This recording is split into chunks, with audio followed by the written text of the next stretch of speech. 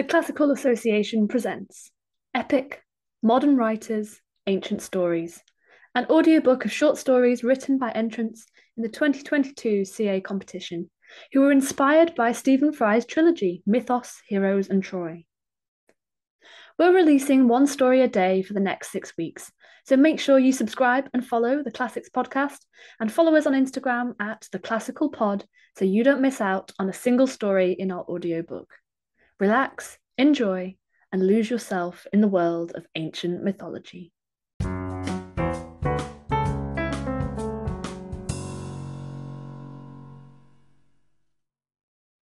Just Like an Honest Woolworking Woman, Iliad 12, by Susanna Philippou, read by James Robson.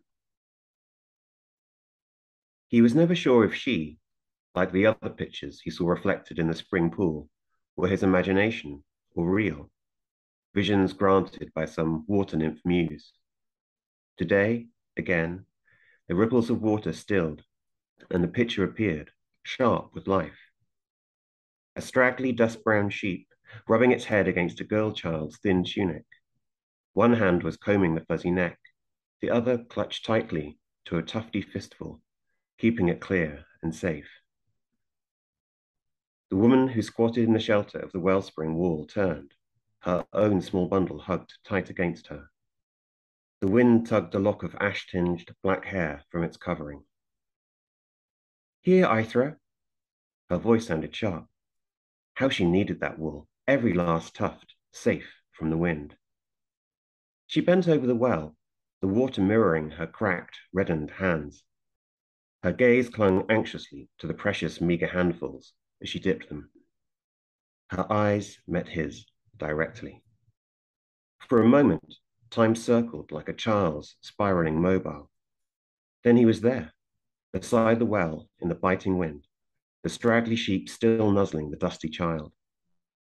The woman stumbled back in shock, and he reached out to steady her, his grip closing on chapped fingers that clung, even then, half desperately, to the sodden wool. "Don't be frightened." She broke away and dropped to her knees, pulling her daughter to her. "Lord, I have nothing for you. There is so little since my man was taken. I beg you, do not be angry. I will offer when I can, but the children," suddenly piteous, "do not take from what little we still have." He had played many roles with his songs, but never before been taken for a god. His mouth opened on a denial. Then he thought, how else to explain? "I am not here to take," he said. "I only wish to see and know you a little better." "Know me?" The grey eyes, with their spider lines of care, leapt to his, baffled, still afraid. "Why would I sing songs? And I need the men in them to live, for me and for those I sing to." She reared up, straight back. "You are cruel to Mark. I have no place in any song, no story men or gods would want to hear." She jerked her head sideways in the direction of the plain. "Down there, the warriors and princes, the mighty walls and great gates, they are what men sing of." The sheep, curious, had edged round to him. Absently, he caressed the rough head. "Mostly, yes, and I have watched them, but one day I thought I should look beyond." The bitterly accusing gaze made him want to prove his point. "I saw the blacksmith's son slipping away from the forge every day to water that sprig of an olive tree up below the limestone crags. I watched the old man who comes down from the woods to the shadow of the crags when the sun rises high. He has bread and cheese and a blue cloth, and his eyes keep drifting to them as he comes." He smiled indulgently. "And I saw the old donkey who broke into the barley field, digging in his hooves when the boys came to drive him out with sticks." Her face suddenly blazed with anger.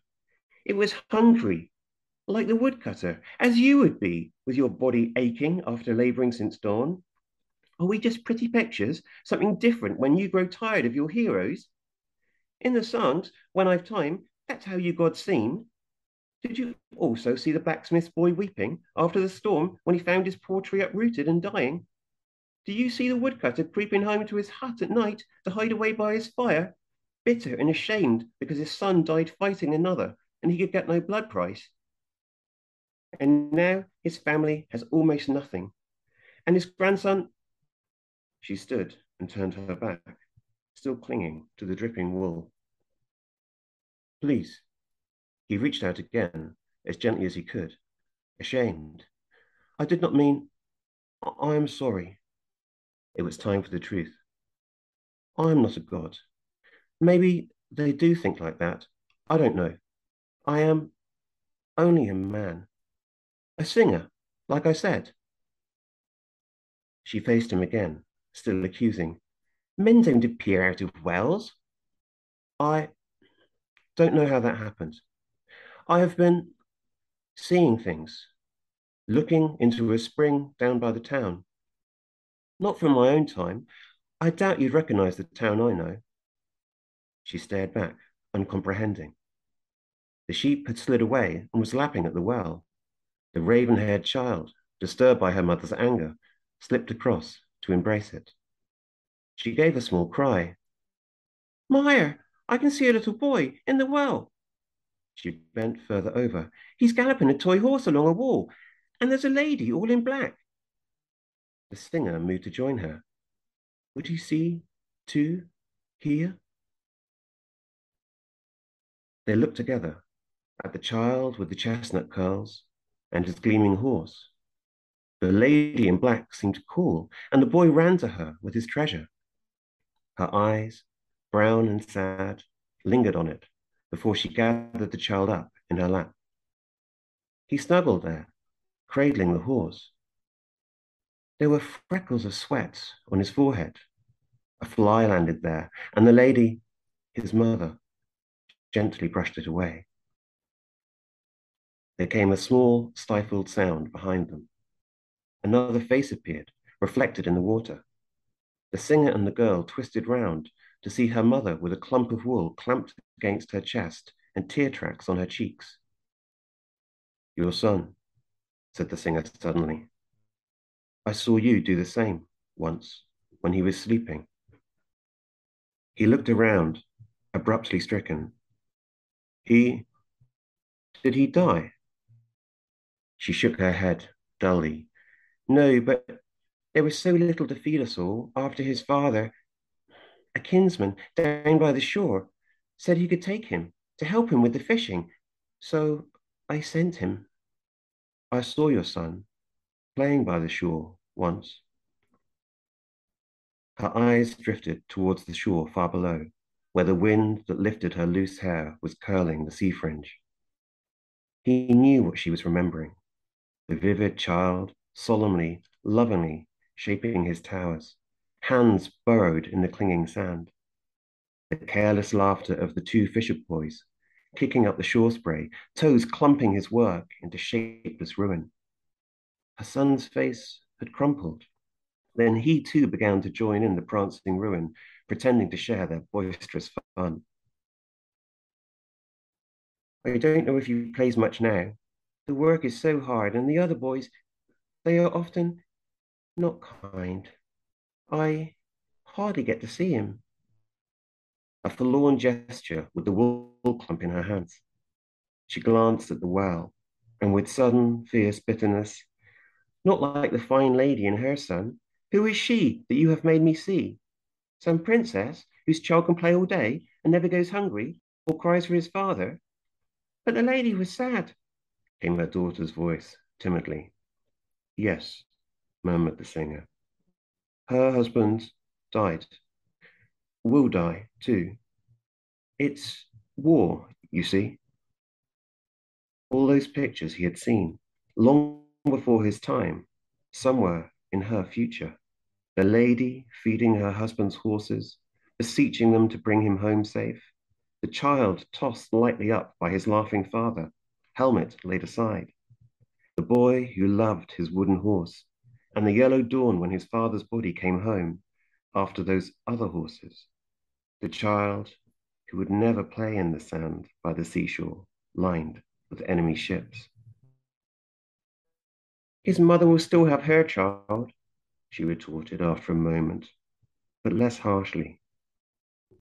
There was one more horse, and beyond that, one last picture of the child.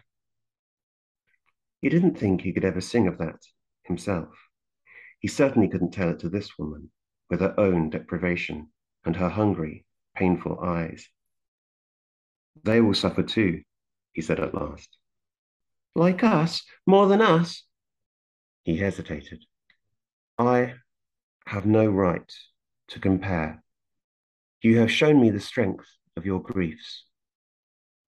Two griefs, so different, each so deep. Both of them Troy, he realized. All of them Troy. Everything he had seen and heard. Part of the story and the sorrow. But it will be theirs you sing of, won't it? She challenged him. And that he couldn't deny. It was as she said. Mostly, those stories were what men wanted to hear, in his day at least. All the same. Time shifted and circled again. He was back by the springs, beneath the patched, scorched city walls. They were just reflections. The child, the sheep, the woman, and the wool in her work-worn hands, but sharper still with life. He stood, remembering her, her children, her words. I will try to find a way to sing of you too, he promised.